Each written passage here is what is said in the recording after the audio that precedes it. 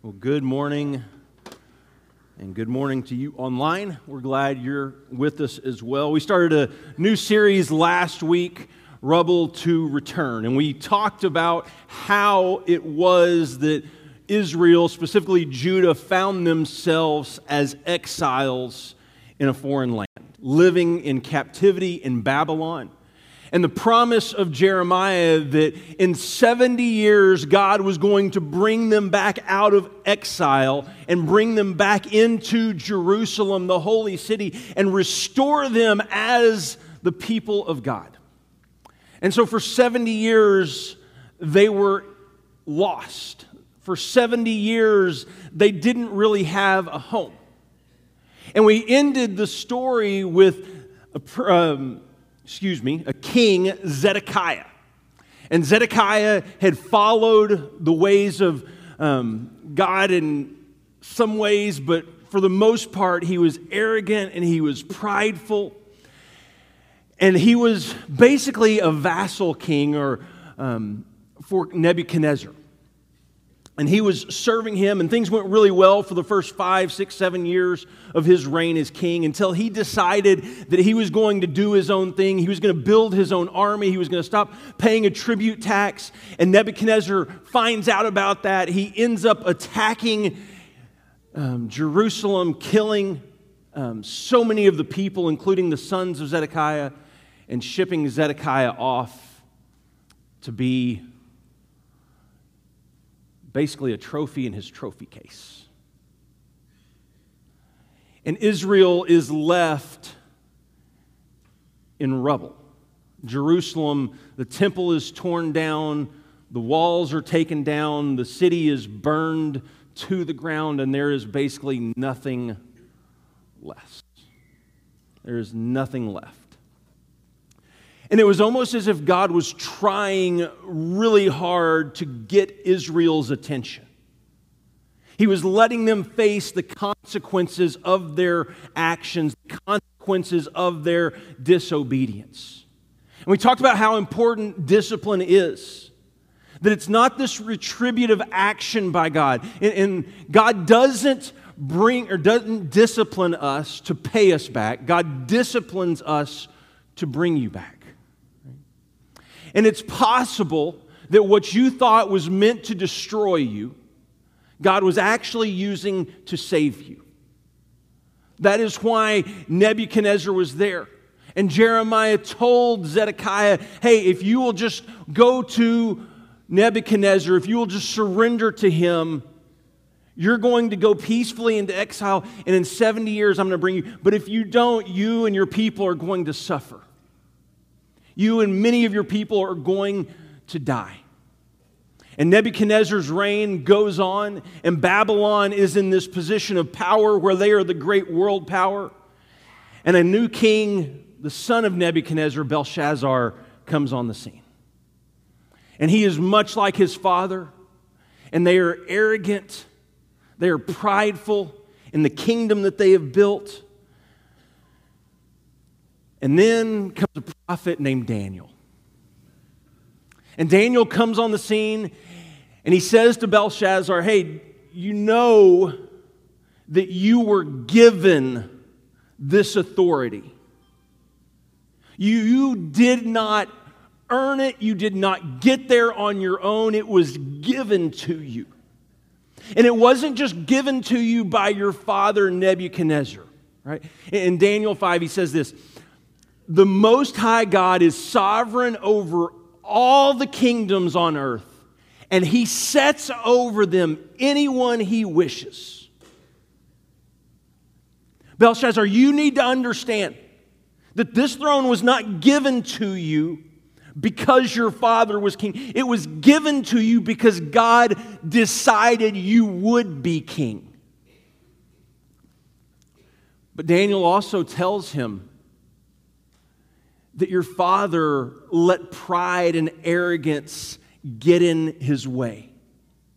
And all of that was stripped away from him until God decided to bring him back. And now you have seen what your father did, and yet you have followed in his footsteps, and you've allowed pride and arrogance to rip apart your life. You've desecrated the sacred things of God from the temple. You've turned your back on God, the one who gave you this power. And so, Belshazzar, tonight, your life is going to be taken from you. And his life comes to an end. And with the end of his life comes the end of the nation of Babylon. And now a new power comes on the scene. And a king named Cyrus from Persia has now taken over so much of this world domination, who owns and controls so much. And so now, as Cyrus is king, he's going to speak to these exiles who have been ripped out of their city 70 years earlier. And he's going to give them some good news. So in Ezra chapter 1, in the first year of Cyrus, king of Persia, in order to fulfill the word of the Lord spoken by Jeremiah, the Lord moved the heart of Cyrus, king of Persia, to make a proclamation throughout his realm and also put it in writing. The Lord moved his heart. The Lord moved him, right? It was God who gave him that power. And so Ezra says, God has moved his heart. And so he writes this letter. This is what Cyrus, king of Persia, says. The Lord, the God of heaven, has given me the kingdoms of the earth, and he has appointed me to build a temple for him at Jerusalem in Judah. Going on, verse 3.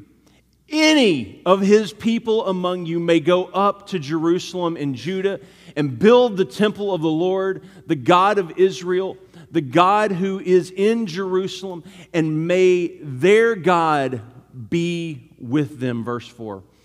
And in any locality where survivors may now be living, the people are to provide with them silver and gold, with goods and livestock, and with free will offerings for the temple of God in Jerusalem. It's been 70 years as exiles. 70 years of waiting. 70 years of hope that one day we're going to get to go home. And now God is using a pagan king to write this proclamation, to declare to them, it's okay that you go home. And anyone who worships Yahweh, anyone who worships the God of Israel, you're free to come back to Jerusalem and help be a part of building the temple. Could you imagine the anticipation? It's been 70 years, and you have been hearing about how great Jerusalem was and how amazing the temple was. If we could only go back to how it used to be. Can you imagine the anticipation when you finally receive word, hey, it's okay, you can go home? Would you be excited?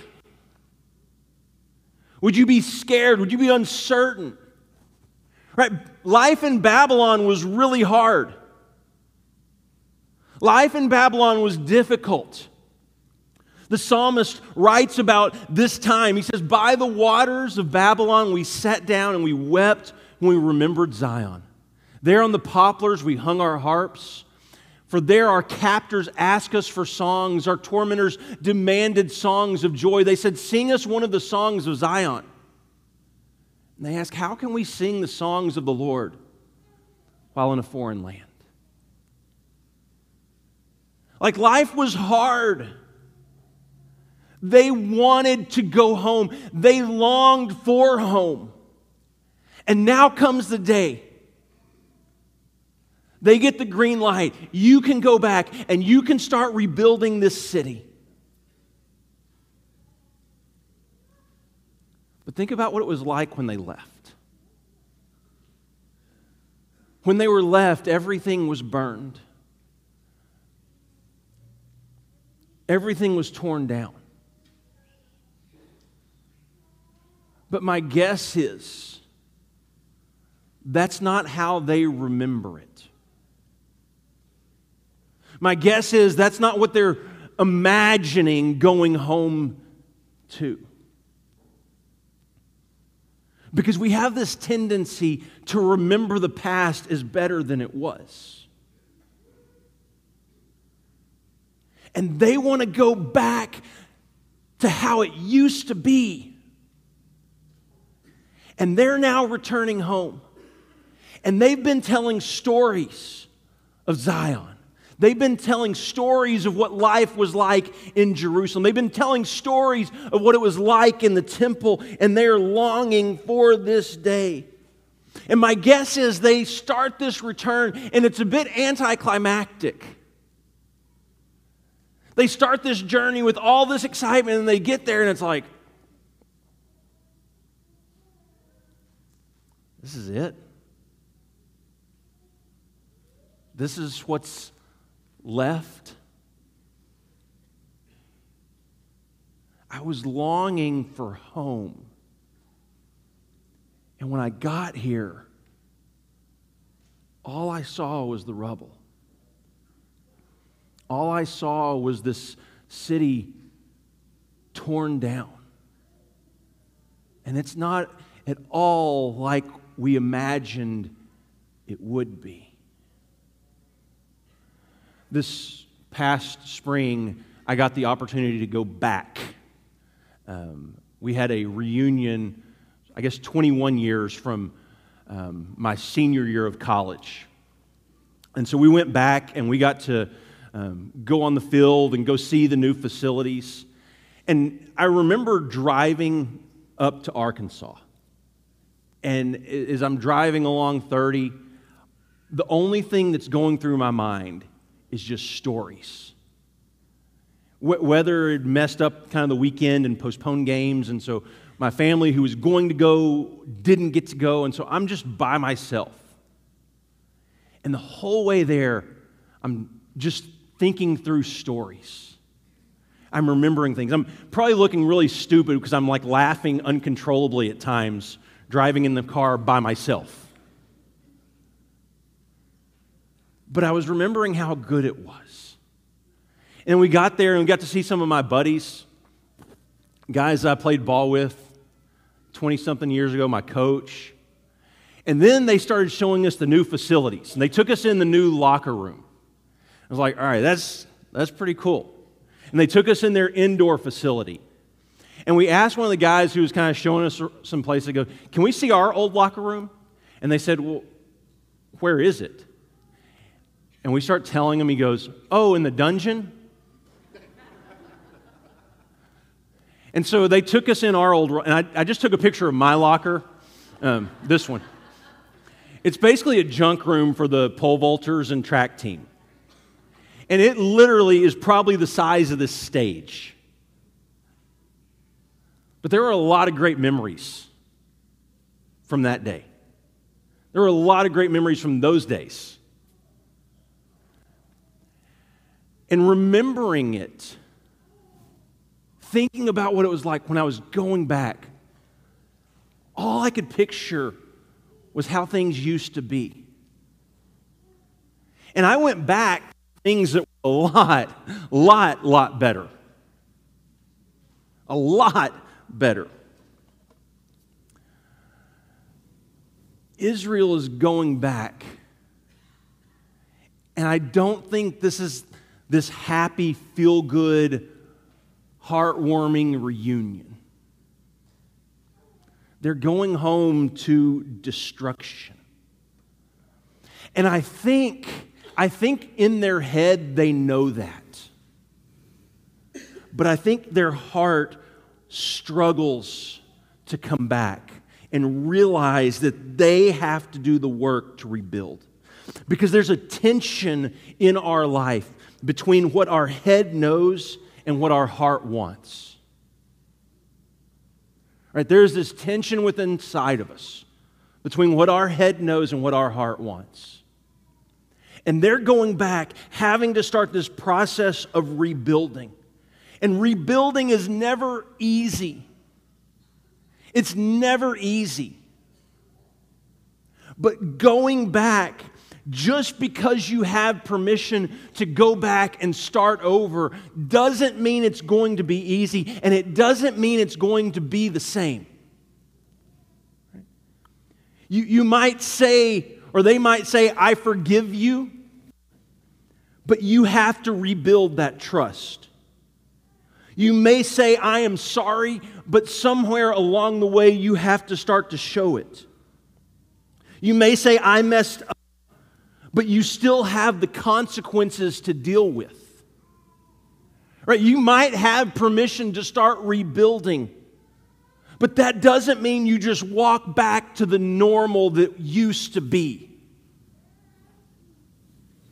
There is a process and there is work. Just know it will never be the same.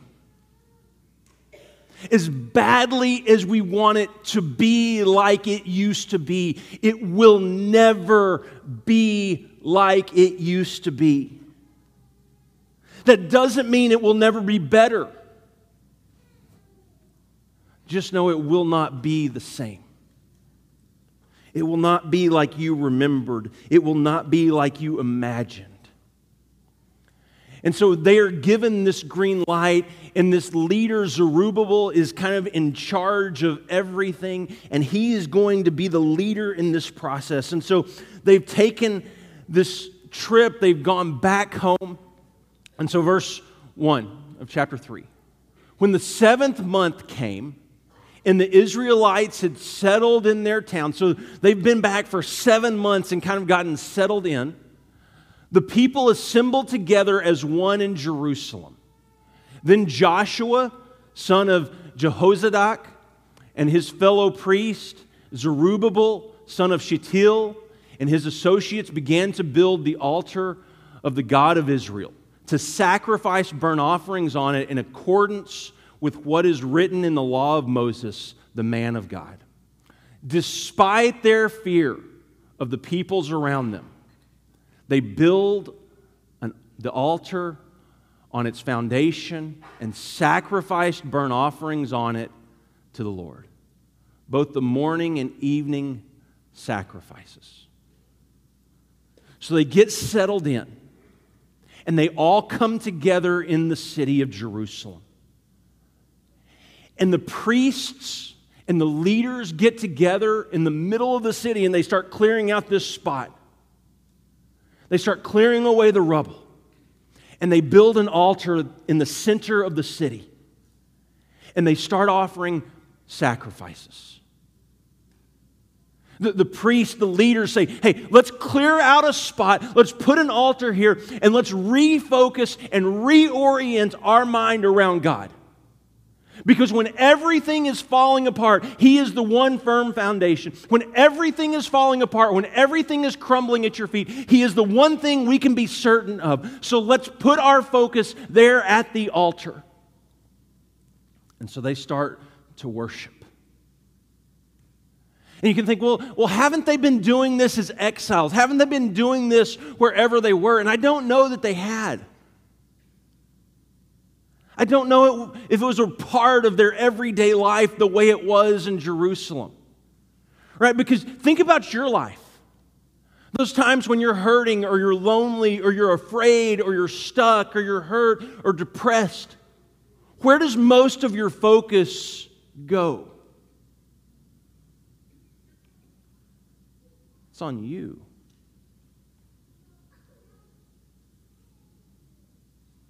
It's on you. And I think it's ironic that both in the good times and the bad times, our tendency is to focus on me. Right? And this was one of God's biggest fears for Israel in the first place. Right? As He's taking them into the promised land, as He's building this city and this temple that they worship Him in, like one of His biggest fears was that they would forget that it's God who's done this.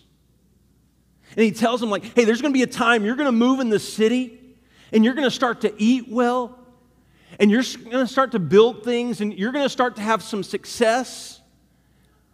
But when that happens, be careful. And so He says this in Deuteronomy 8, you may say to yourself, my power and the strength of my hands have produced this wealth for me. But remember the Lord your God, for it is He who gives you the ability to produce wealth and so confirms His covenant, which He swore to our ancestors as it is today. They march back into the center of the city, and the priests clear away the rubble, and they build an altar, and they say, right there is where our focus is. In the good times and the bad times, our focus is on God. It is Him who has given us success. It is Him who has given us strength. We cannot forget that. Let's put our focus there. Let's reorient our life, and we need that at times, don't we? We need people to come into our life and clear away the mess and set an altar there and say, right there is where our focus belongs. Right? Because there's this shift in our mind when worship is a part of our life. When worship happens around us continually, there is a shift in focus from here to here. There's something powerful that happens when our minds go from me to God. It is all about you. It is transformative. Not just in our life, but in the lives of people around us. It changes us. It changes others. And so the priests say, hey, we're going to refocus everything about this nation right here.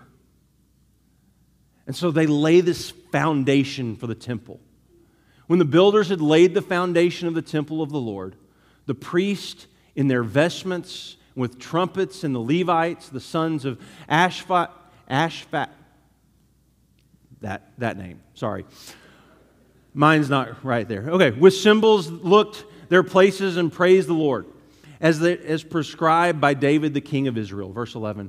With praise and thanksgiving they sang to the Lord.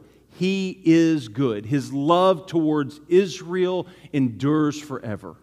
And all the people gave a great shout of praise to the Lord because the foundation of the house of the Lord was laid. Now listen to this.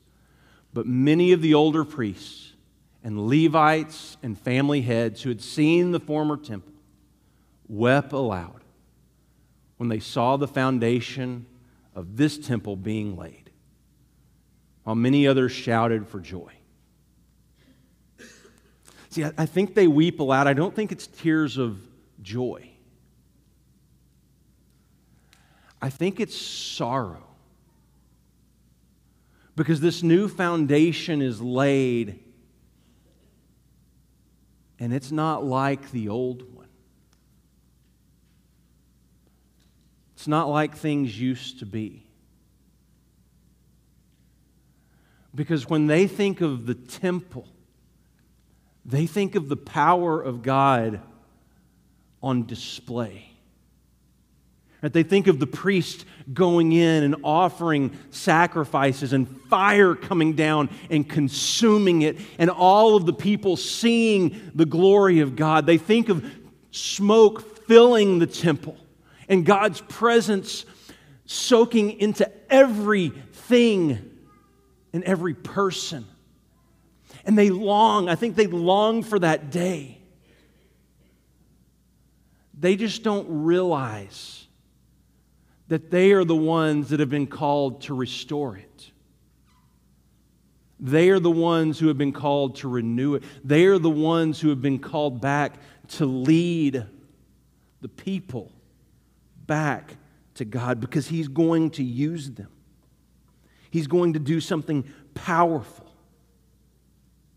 I think they're weeping because this is not what they imagined it would be like. So they lay this foundation and they start this process.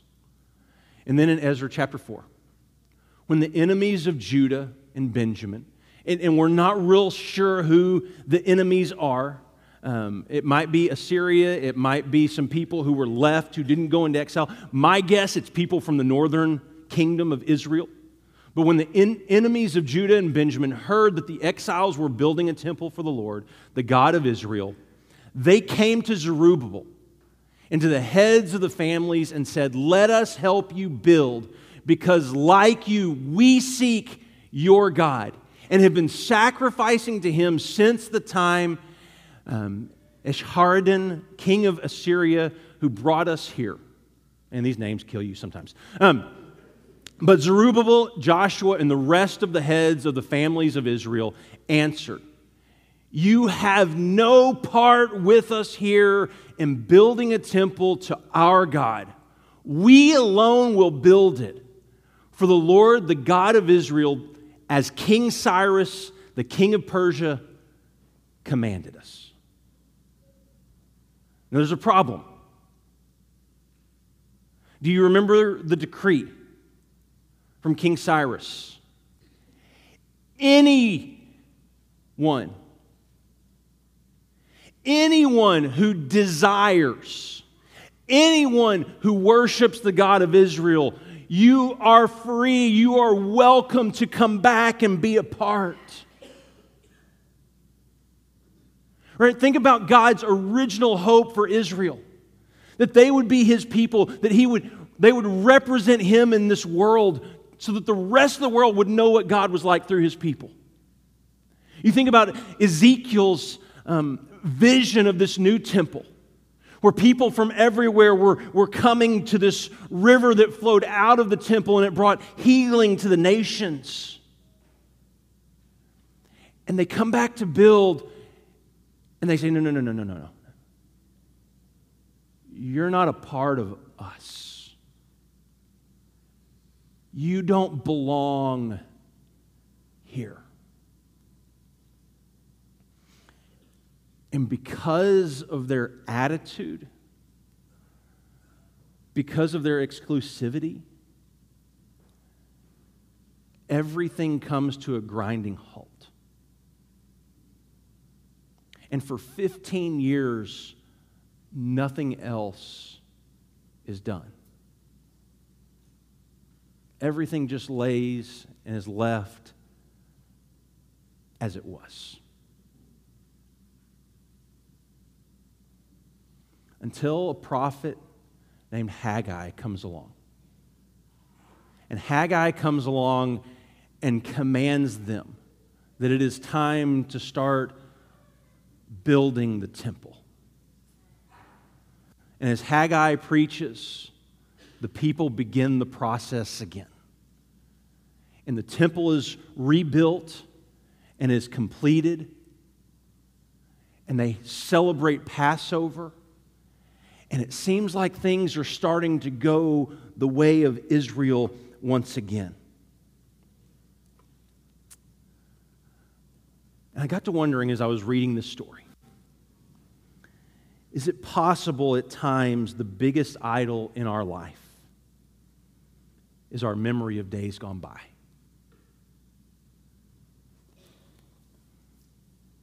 Is it possible at times that the biggest idol is the way things used to be? Where we hope for, long for, dream about what God has done. But in doing so, it's so easy to miss what He is now doing.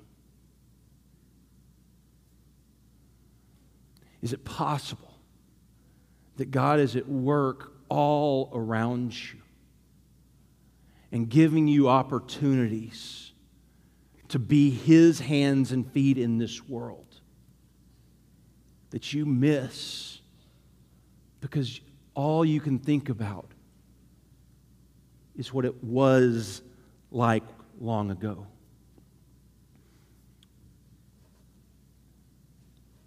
But here's what you need to know about this process of rebuilding. Trying to rebuild things as they once were. One, it will not happen overnight.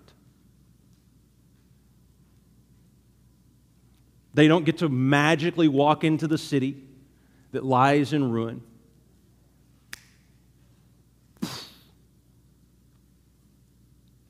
It was a process. It took them a long time to get there. It took them a long time to get out of there. And it's going to take them a long time to get back what they had. In fact, they never really will. It will never be the same. Secondly, it will not be easy. That process of rebuilding your life is never easy. It's never a simple road. It's hard. Third, things will never look like they once did. That does not mean they won't be better. They just won't be the same. And then maybe the most difficult one, you may never see it fully rebuilt. For those priests who are coming back, who are thinking about the old temple, they may never live to see the day that this new temple is rebuilt. They might not get to be a part of it.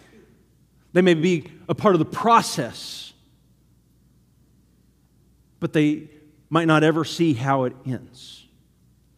See, and here's the problem when we focus so much of our life on the past, is it limits our ability to see what God is doing here and now. Yes, we worship. Yes, we celebrate what God has done.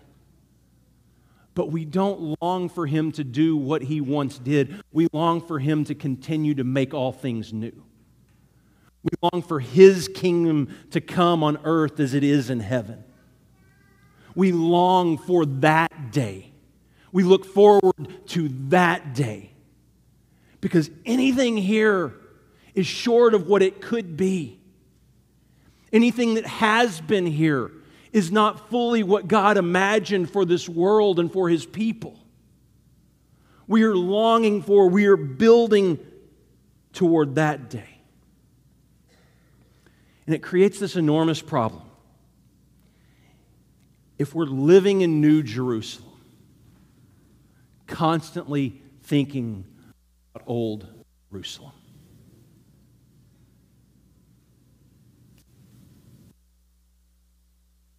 This was to come and restore all things. God's promise was to come and make all things new. It was never to come and make things like they used to be. Because they can't be. They will never be. And so we need people who will come into our life, into the rubble, into the mess, and clear out a spot in the center of our life and plant an altar and say, there's where our focus lies. There's where we orient our lives. This is what gives us direction. That's why this right here at this time every week is so incredibly important. Because it reorients our life to what matters most. It's not this building. It's the people of God coming together as one in celebration of what God is doing in this world. Yes, what He has done has brought us life, but it is what He is doing now and what He is continuing to do that gives us hope. If we will only open our eyes to see it.